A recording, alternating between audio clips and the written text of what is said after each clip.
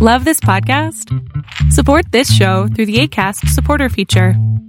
It's up to you how much you give, and there's no regular commitment. Just click the link in the show description to support now.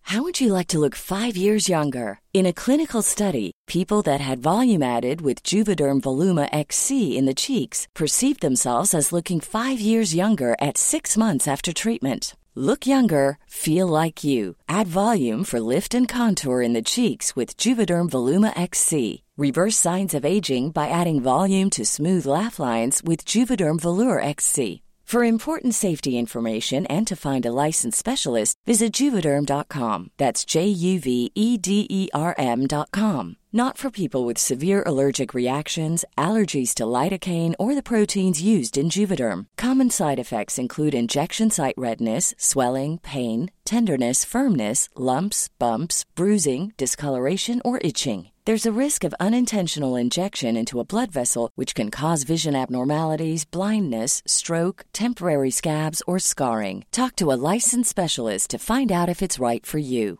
Even when we're on a budget, we still deserve nice things. Quince is a place to scoop up stunning high-end goods for 50 to 80% less than similar brands.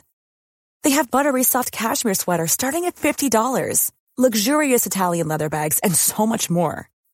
Plus, Quince only works with factories that use safe, ethical, and responsible manufacturing. Get the high-end goods you'll love without the high price tag with Quince. Go to quince.com/style for free shipping and 365-day returns.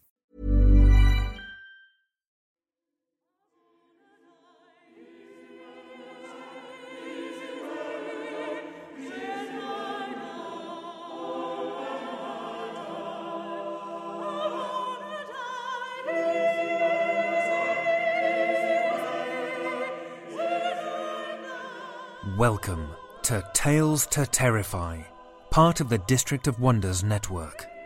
Featuring Starship Sofa and far-fetched fables, everyone has a story in the District of Wonders. Come and find yours.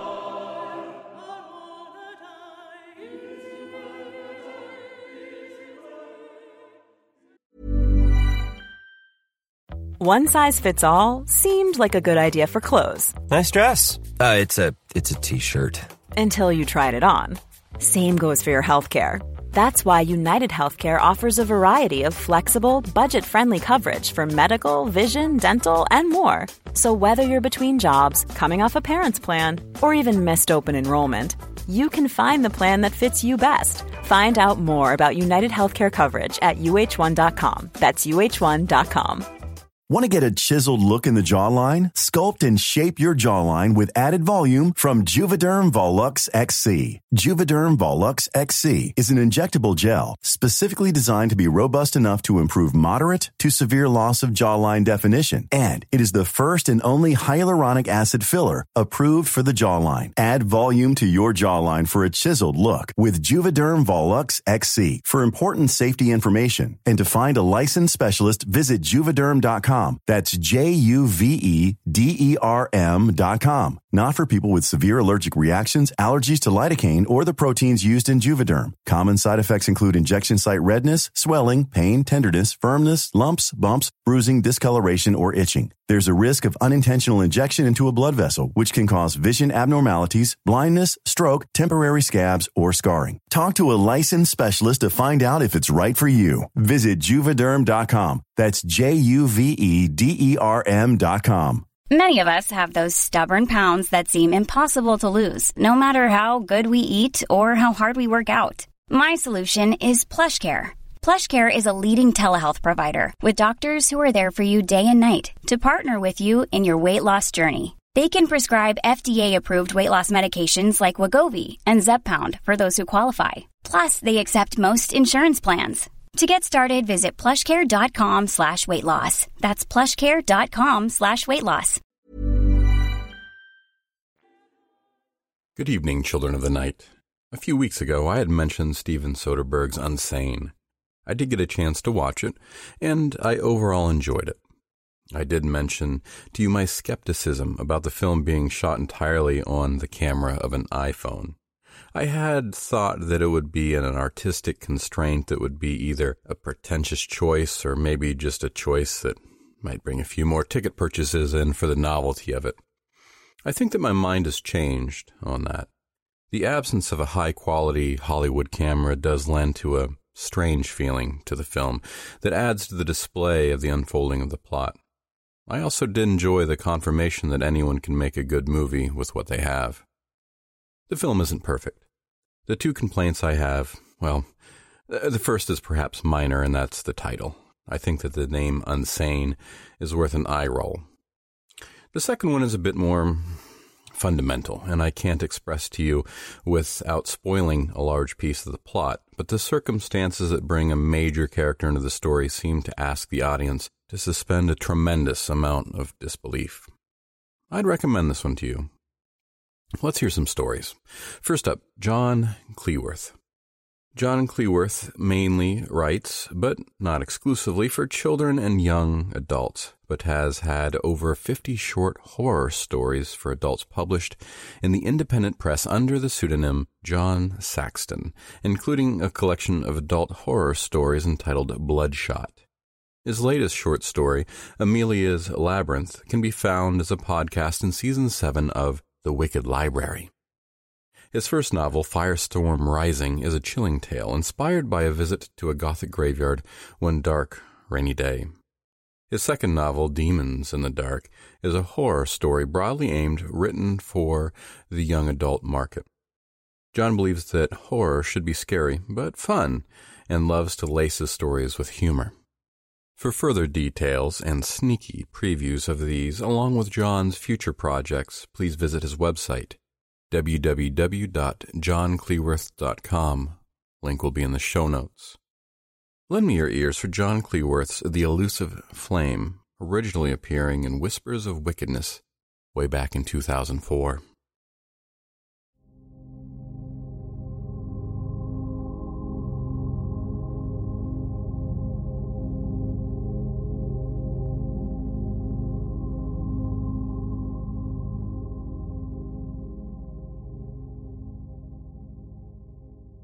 Broken glass litters the desolate back street like splintered souls.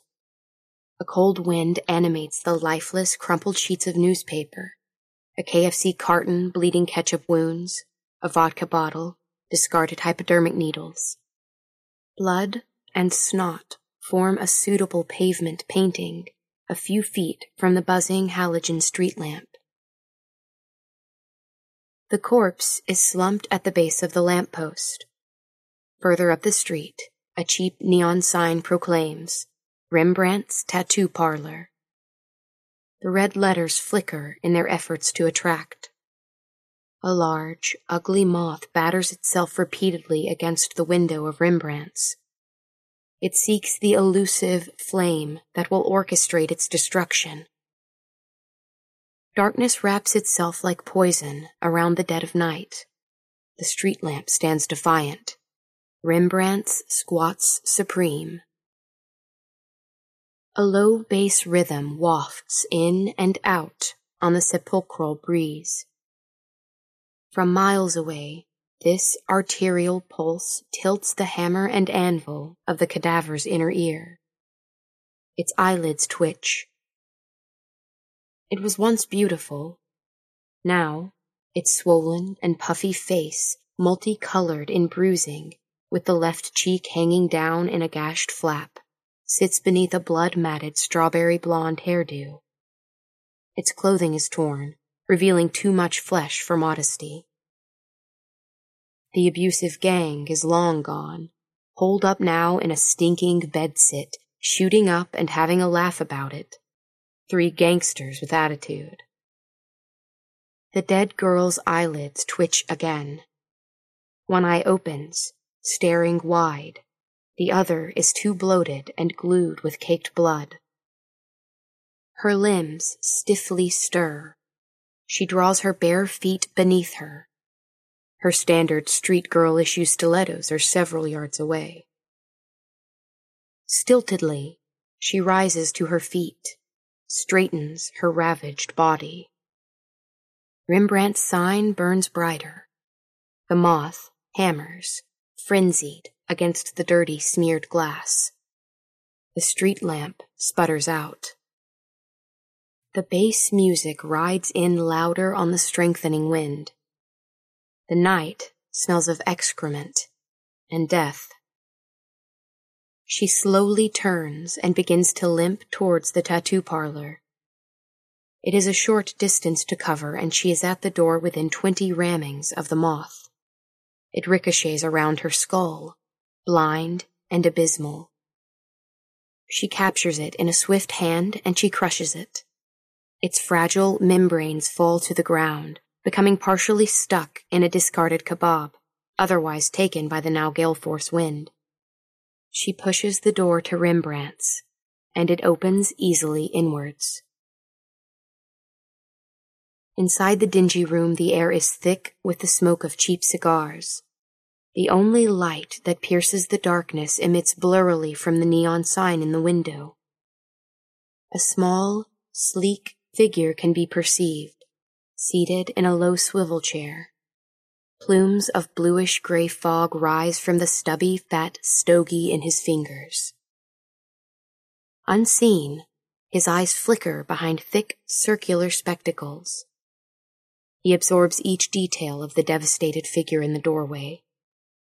He is not shocked. He sees her dead eyes. He sees behind her dead eyes. He sees into her dead head. Unmoved, he is able to view what she has seen. He sees visions without sound. Youths, gesturing lewdly, closing in, grinning with evil intent. Dirty hands reaching for her, booted feet kicking out at her. He sees, as from her eyes, the first sprays of her blood illustrate the night. He sees their faces, etches them in his memory. He blinks, long and slow like an owl, and turns away. He rummages on a metal tray. He picks up his electric needle. The corpse lumbers forward and flops into a tattered armchair by the man. He flicks a switch and the needle erupts into life. His hand is warm against the tomb-cold flesh of the dead thing's arm. He directs the needle at the lifeless left forearm and begins his work. The poor lighting doesn't impede his progress. The needle weaves and hums in the dull crimson glow. The corpse's eyes flash wildly in the electric iridescence. Minutes pass, and the open door admits an icy breeze, accompanied by the familiar distant pulse music, which ebbs in and out like the tide. The tattooist finishes his task. The images of 3 young men adorn the dead girl's skin. They look depraved and strangely animated. The girl's yellowing eyes stare into the night as she staggers to her feet and proceeds with staccato movements across the room to a tall, metal cupboard. Slowly, deliberately, she turns the handle and opens the door. Blindly but accurately, she reaches in and retrieves a large glass jar with her right hand. With her left hand, she removes the glass stopper. She turns and faces the tattooist.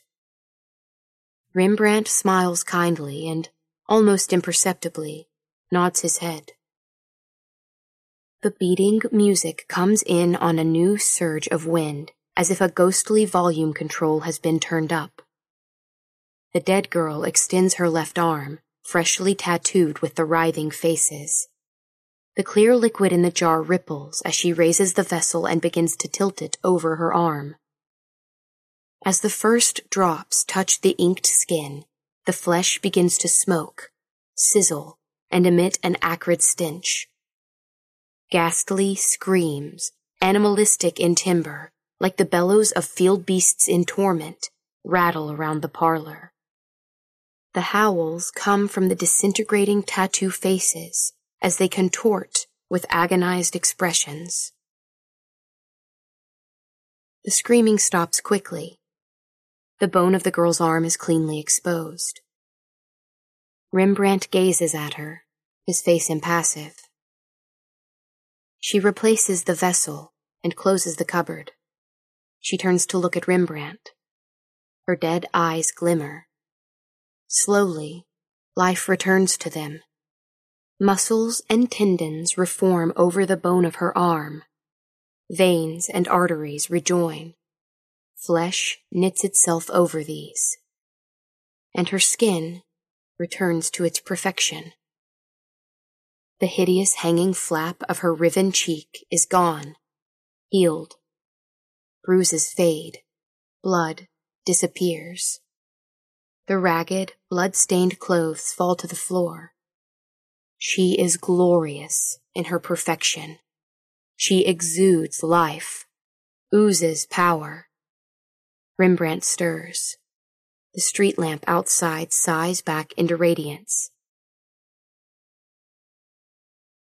In a dingy bedsit, what was once 3 drug addicts begins to set on the needle and logger-strewn floor.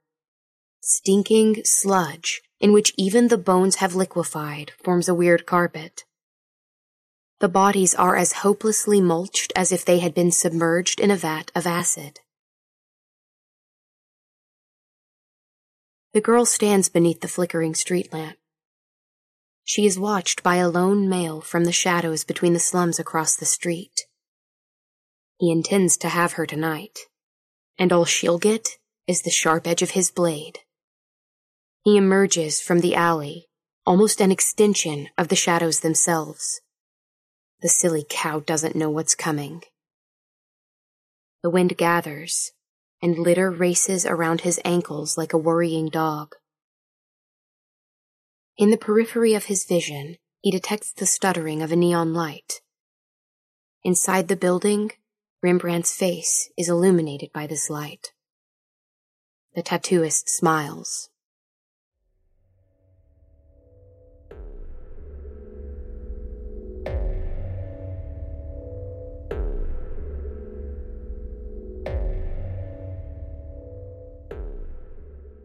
That was John Clewarth's The Elusive Flame, as read by Alex Ford. When Alex Ford isn't rocking around the nation in her band Ford Theater Reunion, she's holed up in her guest room following a different passion, recording audiobooks and editing manuscripts. An avid reader and writer, she delights in helping people bring their creativity to life. You can check out her exploits, Mystery Bruises, and A Most Handsome Cat on Facebook or Instagram. Links will be in the show notes. Thank you, Alex. Our second story of the night comes to us from J. Ashley Smith. J. Ashley Smith is a British-Australian writer of dark fiction and other materials. Jay was born in Cambridge, UK, and spent his childhood hiding with imaginary companions in the foundations of an Edwardian townhouse. He studied film and creative writing, then lost 15 years to the British indie music scene, clothed in unfashionable sweaters, releasing unpopular records. He now lives with his wife and 2 sons in the suburbs of North Canberra, gathering moth dust, tormented by whispers from the hills, hoist, and the desolation of telegraph wires. 2 of Jay's short stories have won national competitions. Old Growth won the SQ Mag Story Quest Short Story Contest 2016. On the Line won the Australian Horror Writers Association Short Story Competition 2015. Others have appeared or are forthcoming in Dimension 6, Bourbon Pen, and Midnight Echo. Our Last Meal was first published in the Anthology of Australian Horror, In Sunshine Bright and Darkness Deep, Australian Horror Writers Association 2015. Listen with me to J. Ashley Smith's Our Last Meal.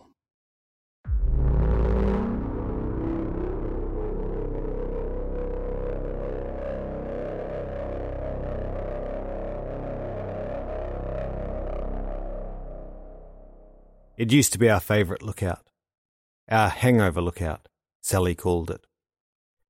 We always got trashed the night we arrived and, the next day, would roll out of the cabin before dawn, woken by kookaburras and the first crystal shards of hangover. We'd slog our way through the rainforest, sweating poison, Sally forever in the lead, boasting how she'd walked this track since she was a toddler, and couldn't I keep up? At the top, we'd stretch out on the coarse rock and share the same unchanging picnic. Crackers, cheese and cucumber, sliced with a knock-off Swiss Army penknife, all rinsed back with the warm dregs of last night's bottle of white. And there we would lose ourselves, gazing out across the canopy and the hazy blue exhalations that rose above it into the deeper blue of the sky. It could never be the same without her. I knew that. But something had drawn me back here to spread out that same simple lunch and stare blankly at those same treetops. I'd invested in a bona fide Swiss Army knife since then, and was washing down the food with water instead of wine.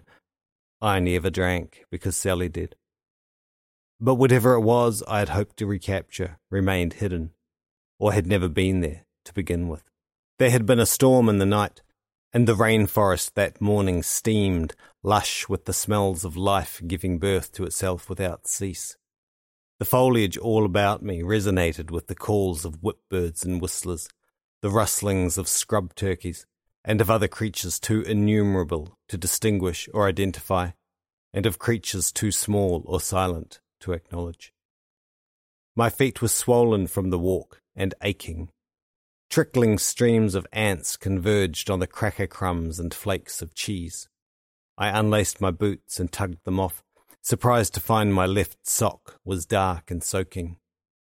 As I peeled it off, my hand came away smeared with a watery redness. I rolled up my trouser cuff to uncover the wound and found instead a leech, bloated and quivering. It was as round as my thumb and twice as long, shiny black with streaks of orange. Even as I watched, it seemed, with each of its hideous pulsations, to be getting larger. I'm ashamed to admit it now, but I was so overcome with revulsion that I panicked. In an instant I was on my feet, kicking at the air. I wanted it off me, but I couldn't bring myself to touch it. I flicked at it spastically, trying to brush it away, but the leech held on, its engorged body flapping against my calf like a bloody balloon. It would have drawn some odd looks had there been anyone around to see it. A bearded young man hopping barefoot on the rocks, arms flailing against an outstretched leg, while his twisted mouth strangled noises of disgust. I can laugh about it now, but at the time I had no sense of how daft I must have looked, only the hysterical thought voicing itself over and over. It is drinking me. In the end, the leech just let go. Engorged and rippling, it writhed among the remains of my ritual lunch. Something welled up in me then, something I could not contain. I picked up my boot by the toe and slammed the heel down on the leech. That first blow had no effect, so I struck again, and again, and again, and again. I felt the reverberation in my arm each time the sole struck rock. I was grunting, jaw clenched, teeth grinding. When I finally stopped, I was panting, almost in tears. There was nothing left of the leech but a twist of black, like a burnt elastic band, and a burst of red the size of my palm pooling in the striations of the rock. My blood. All the way back to the cabin I was consumed with disgust. The walk seemed longer than usual and more perilous. I recoiled from every frond that brushed my calves, jumped at every drop of water that fell from the canopy above. The rainforest teemed with life forms of every sort, both real and imagined. Every path was crisscrossed with the giant webs of orb spiders. Every leaf was crawling with the black bodies of sucking, biting parasites. I swept and lashed at every sensation, on my arms, my neck, my shins. Every exposed patch of skin seemed to be alive with creeping, crawling things. Before I finally passed through the gates of the national park, I had removed 3 more leeches from my boots. It was an enormous relief to feel the concrete beneath me again. Man-made, impervious, reassuringly lifeless. But the disgust stayed with me. It was a feeling I knew well, however indirectly. In the months before she left, I had seen it creep across Sally's face like a shadow, seen it pull down the edges of her mouth, seen it in the way she turned from me, as though unable to bear the sight of me any longer. "It's like living with a black hole," she had said. And then, "I hate who I am with you." And then, "You're draining the life from me." It made no sense to me.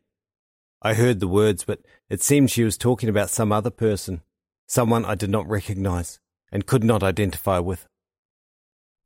In the time we'd been together, I'd done all I could to become the perfect partner. I was dedicated to her constant happiness, moulding myself precisely to each contour of her personality. Every quality she disliked in a man, vanity, aggression, jealousy, protectiveness, I erased from myself as though they had never been. Her likes became mine, her interests and opinions too. I cooked her favourite foods, met up with her friends in her favourite bars, massaged her feet to her favourite movies. I wanted everything to be perfect for her, for every one of our moments together to be a festival of worship, a religious devotion with her, the central deity. But as I came close to that idea of perfection on which I'd staked everything, Sally began to change. That shadow fell across her eyes. That twist appeared at the corner of her mouth. Finally, there came the looks of unmistakable contempt. "But I love you," I had said.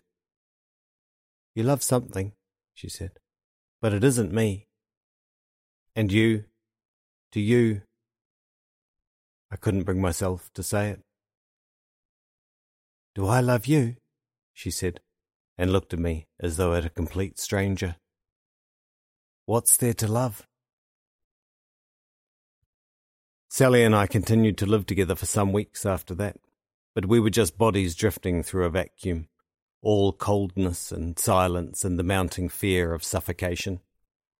I went through the motions, carrying on as though nothing had changed, perhaps believing that those words could be undone or overpowered by the simple repetition of established habits. But the change was written on her face. The twist grew into a sneer, and, soon enough, I had to accept that it was over. Within days of moving out, Sally started seeing her ex, the one that I'd worked so hard to be nothing like. Shortly after, she set off for Europe on some pseudo-existential jaunt, to find herself, perhaps, or to put as much distance as she could between her and me. I thought I'd made myself exactly what she needed me to be, but in the end, it just wasn't enough, or wasn't what she had wanted in the first place. The cabin was a basic affair, characterized by its size and lack of amenity.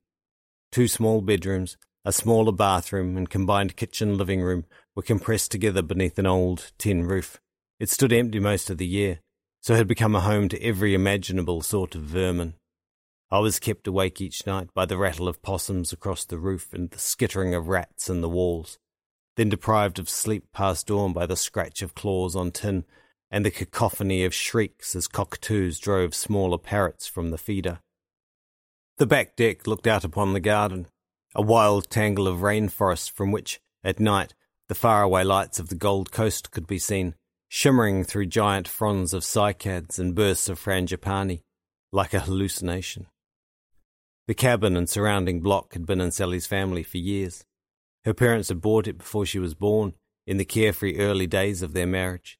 It was unique on this road of stately Queenslanders, of expensive and manicured gardens, a little island of wildness that her parents swore always to keep intact, never to develop. It had been their family retreat throughout Sally's childhood, and later, when she and her brother were at uni, it had been their escape, a free space for their group's riotous weekends or an intimate one for their lovers. Her brother married and moved to Perth, and her parents had followed to be closer to their grandchildren. For some time, Sally and I had been the cabin's only visitors.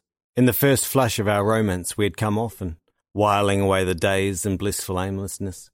We would walk the local bush trails, loving the exhaustion and the closeness that came with it. Long impassioned siestas in the heaviness of afternoon would drift into boozy dinners on the veranda, watching the night descend into the spatter of lights that marked the coastline. In those happier times, the cabin was our haven, a cocoon in which the best parts of ourselves felt safe to emerge, and love, with all its possibilities, could grow without restraint. In the cold last days, however, the only retreats we made were into our own private worlds, and the cabin remained empty. We still walked, but only to work, and separately, immersed in the gloom that always followed our uneasy breakfasts.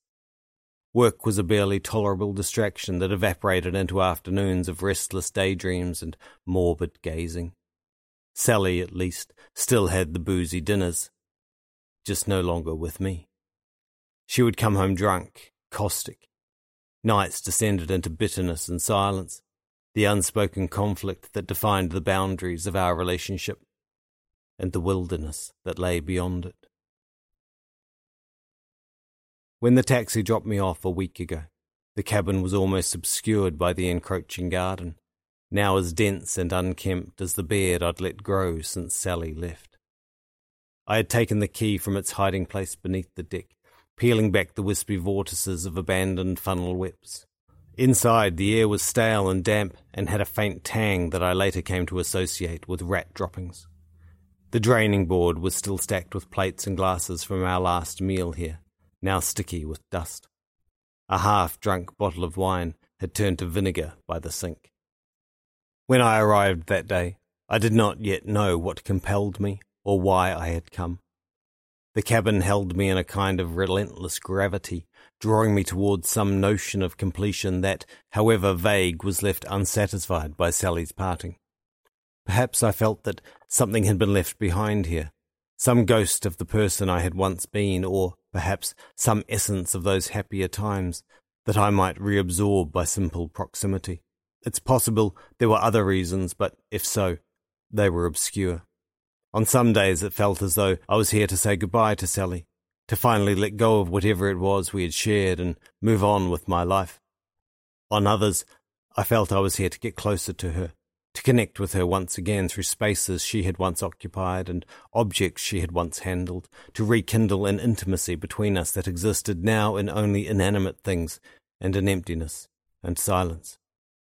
Although I knew that I would not be disturbed as long as she was in Europe, I often fantasized about surprising Sally here in some way, returning home from her travels, seeking solitude in her old retreat, or perhaps a romantic escape with some new man.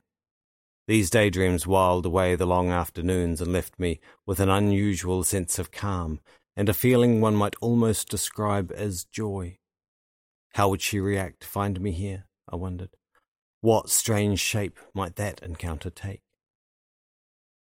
The wound left by the leech continued to bleed for many hours after I returned. The thin fluid streamed from my calf so profusely that I ran through the cabin's entire supply of Band-Aids to staunch it, replacing them each time the blood soaked to the edges of the dressing. It also began to itch, a maddening, tingling sensation that gnawed away at me, no matter how I tried to distract myself from it.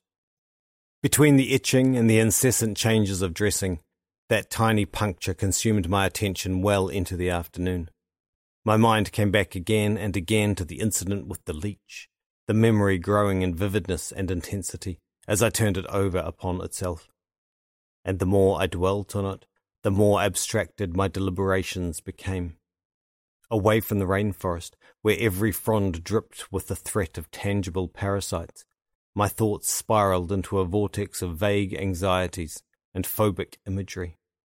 It was as though the heightened clarity of this memory was at the expense of a context that moored it in reality. Underlying everything, feeding and growing fat on my obsession, disgust was coiled inside me like an unnameable black thing, writhing in my belly, gagging in my throat, and pulling back the corners of my mouth into a grimace. At first, this nameless revulsion was directed at the leech, but as the colour drained from inside the cabin, and the blue-grey dusk enveloped me, the feeling began to shift, and I grew disgusted with myself. On the one hand, my feelings toward the leech seemed completely justified. a primal horror that was only natural considering its grotesque otherness. It was repulsive, a hideous creeping parasite, an alien, a thief. Its very nature seemed an offence to warm-blooded creatures of every species. Its foul body, spineless and glistening. Its sickening gait, puppet-like and ludicrous. Its means of survival, stealthy, deceitful, insidious.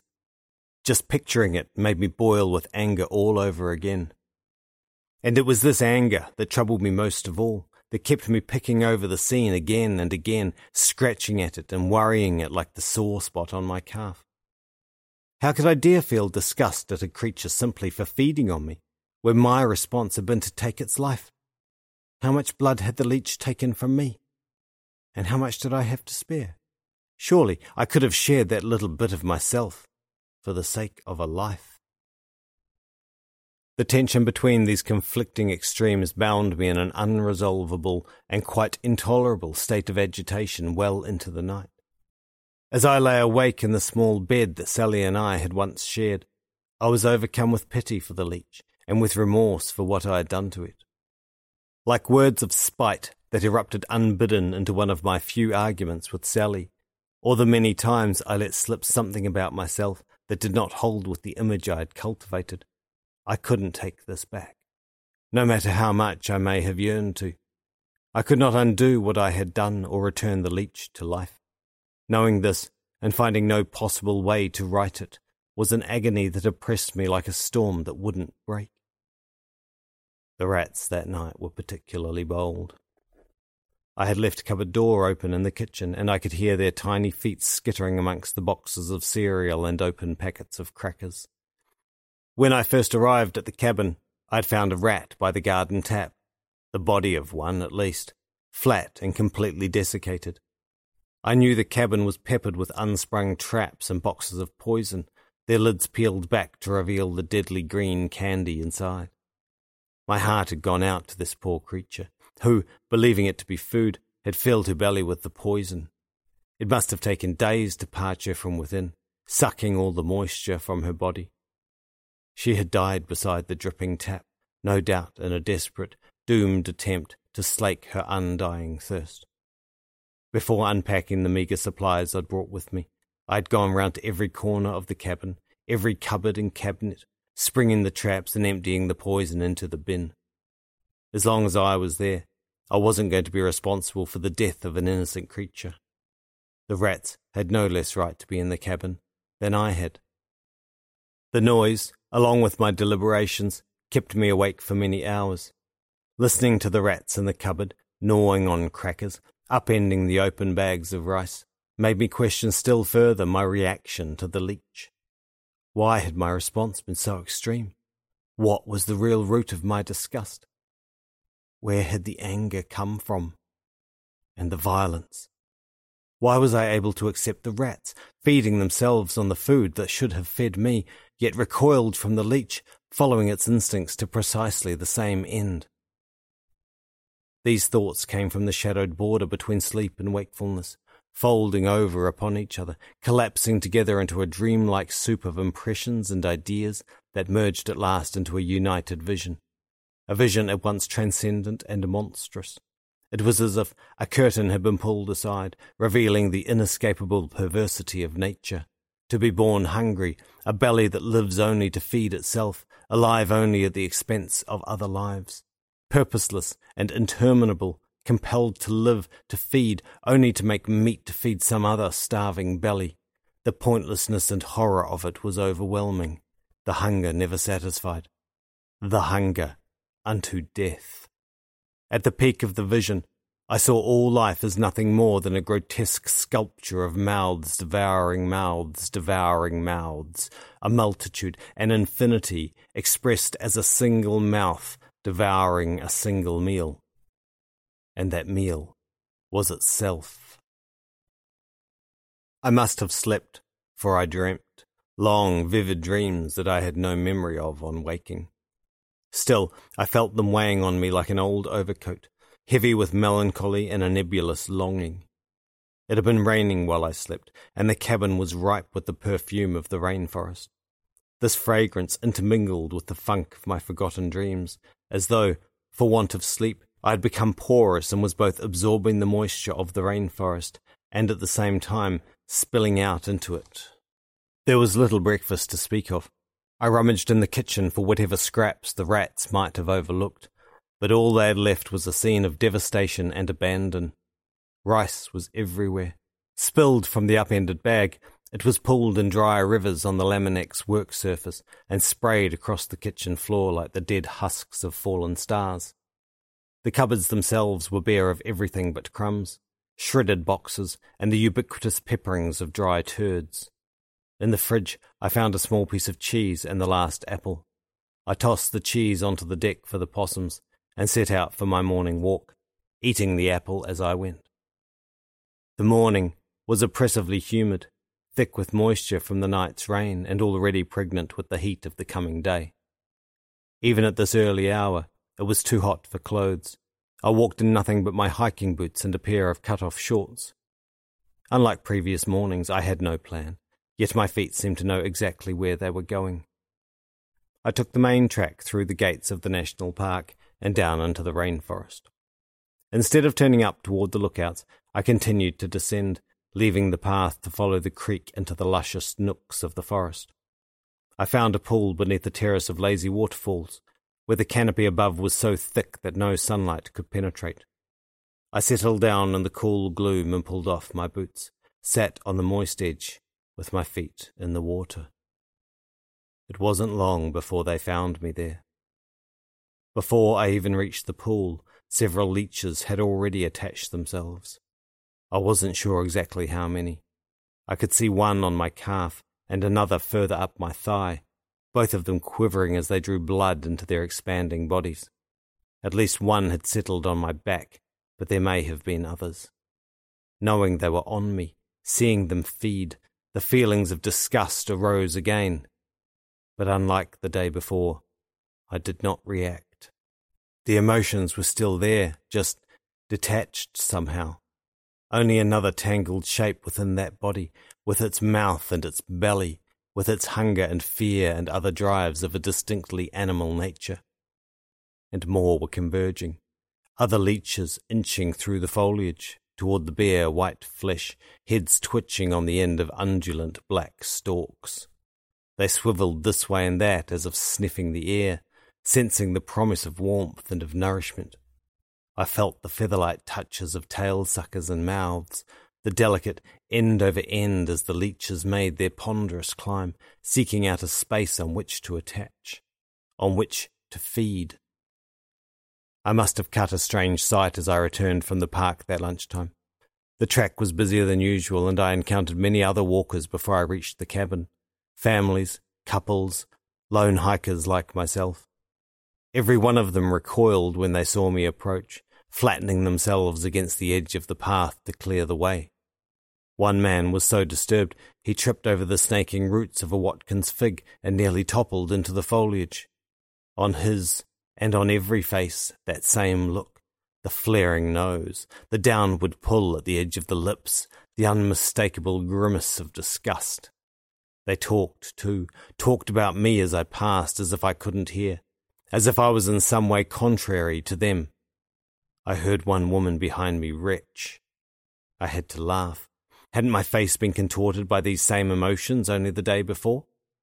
I felt for them. All they could see was the wild young man storming along the path, his eyes perhaps a little too wide, revealing a little too much white. They saw the expression, at once intense and serene, that encompassed a grin, uncomfortably twisted. They would have seen the body, bristling with the glistening black hairs that swelled and rippled and writhed as though with life of their own, pulsing shapes that dropped to the ground like rotten fruit, leaving thin ribbons of red to darken his shorts, streak his legs, and pool in the fluffy bands of his socks. I couldn't blame them for their feelings of horror and revulsion. They couldn't see beyond the mechanics. They lacked the vision. Although it was all downhill, the final stretch to the cabin seemed endless. I must have given away a fair bit of blood by then, for I felt giddy and weak. Each step took considerable effort. When I finally reached the cabin, Having left a breadcrumb trail of engorged leeches that led all the way back to the forest, I was so drained that I flopped straight into bed. I hadn't even the strength to pull off my boots. I awoke later to the sound of rain drumming on tin. I had no idea what time it was. The light seemed to have leaked out of everything, creating an effect both shadowless and grey. It must have been evening, for I could hear the rats in the kitchen and feel the pinch of cold on my skin. The bed was soaked. I made to sit up, to put my legs out over the side of the bed, to stand, change out of my bloody shorts and into something warmer, perhaps scratch around in the kitchen for a bite. But I could barely sit up. Even that small movement made my head swim, and I lay there, feeling the world flip-flop around me. Then the itching began.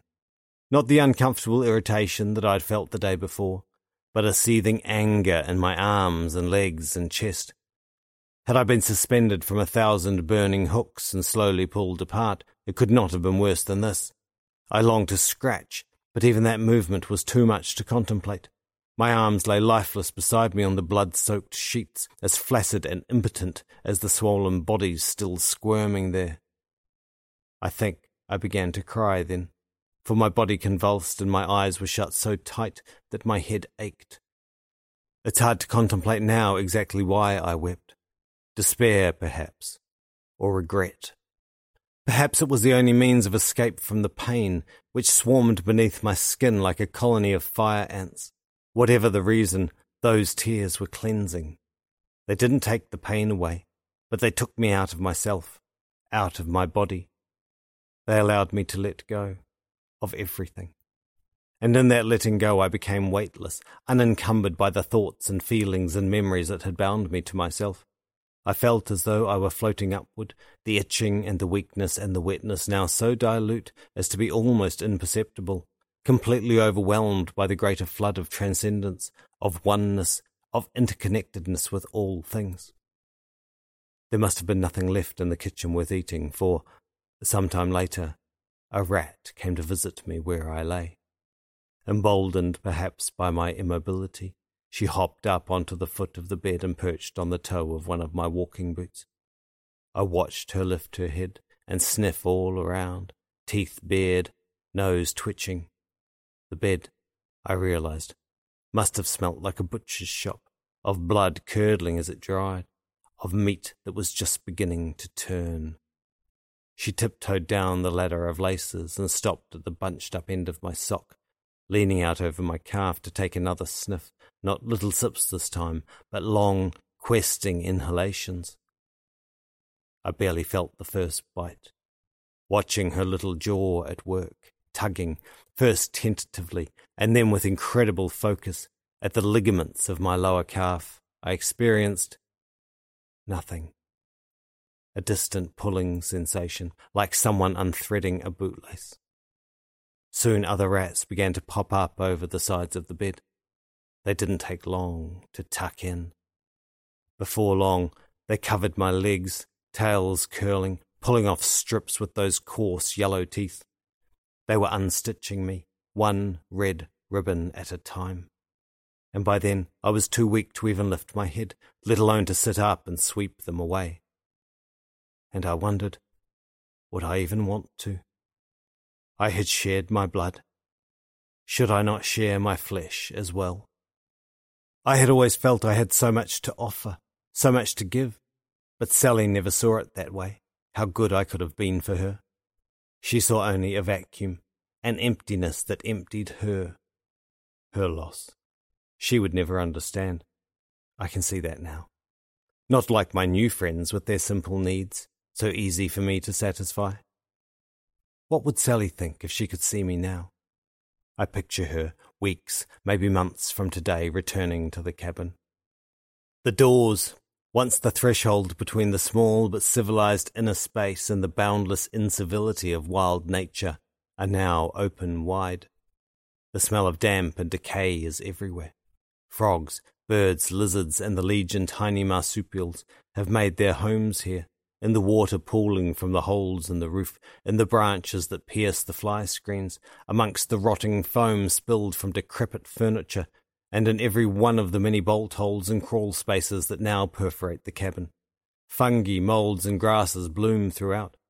Like the veins of a great living organism, tree roots have burst through the mock linoleum floor, vines have ripped through the ceiling. Twisting, coiling, interwoven, they lead Sally to the living heart of the house, the bloody bedroom, and my parting gift. What will she think? How will she react to find in that bed, which held us close so many nights, the hiking boots and the gleaming skeleton, so white against its flag of red, seething still perhaps with the life of a multitude, the centre of a living ecosystem? What will she think of me then? Inside the cabin all is grey. It's as though all colour has leached from the room, and whatever world still exists beyond. Even the crimson sheets are now just a deeper, darker shade of grey.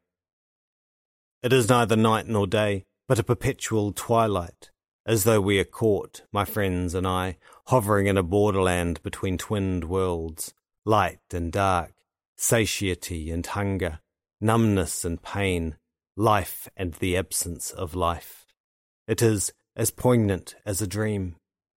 And I can't help but wonder if this greyness exists without, in the room, in the insatiable gnawing of the rats, in the droning of the flies, in the silent procession of the many ants, or whether this absence of colour, of contrast or tone, is in fact mine, dimming, faltering, fading unerringly to white. I can hardly believe I have anything left to offer. Yet here we still are, all of us together, sharing this last meal. My true friends and I.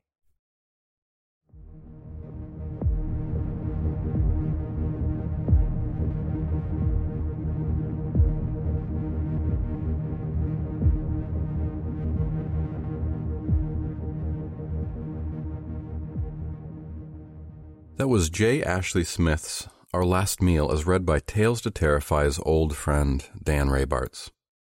Dan Raybarts is an award-winning short fiction author, editor, and narrator, recipient of New Zealand's Sir Julius Vogel Award for Best New Talent in 2014. He has narrated stories for such venues as Beneath Ceaseless Skies, Starship Sofa, and right here at Tales to Terrify.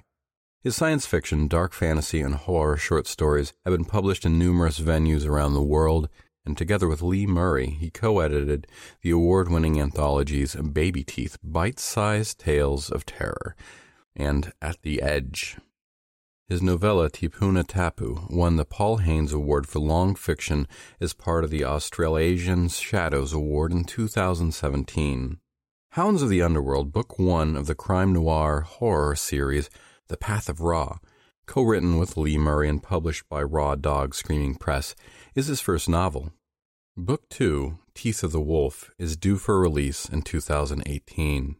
Find out more at dan.raybarts.com. As always, thank you, Dan.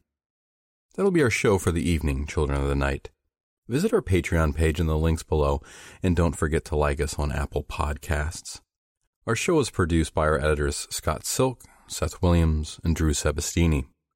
Website design by Josh Lightsey and theme music by Diane Severson. Tales to Terrify is distributed under Creative Commons Attribution, Non-Commercial, No Derivatives 4.0 license. Join us again next week for another episode of Tales to Terrify.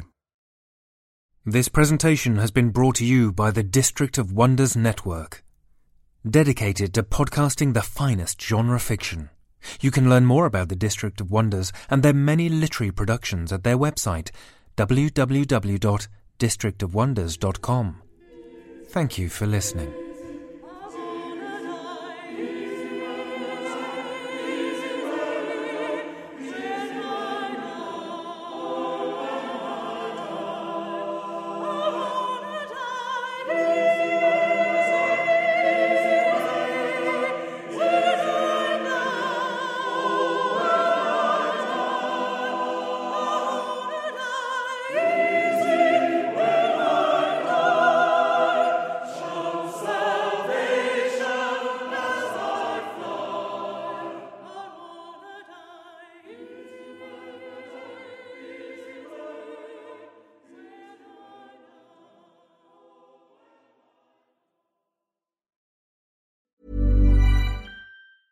Mom deserves the best, and there's no better place to shop for Mother's Day than Whole Foods Market. They're your destination for unbeatable savings, from premium gifts to show-stopping flowers and irresistible desserts. Start by saving 33% with Prime on all body care and candles. Then get a 15-stem bunch of tulips for just $9.99 each with Prime. Round out Mom's menu with festive rosé, irresistible berry chantilly cake, and more special treats. Come celebrate Mother's Day at Whole Foods Market. Want to get a chiseled look in the jawline? Sculpt and shape your jawline with added volume from Juvederm Volux XC. Juvederm Volux XC is an injectable gel specifically designed to be robust enough to improve moderate to severe loss of jawline definition. And it is the first and only hyaluronic acid filler approved for the jawline. Add volume to your jawline for a chiseled look with Juvederm Volux XC. For important safety information and to find a licensed specialist, visit Juvederm.com.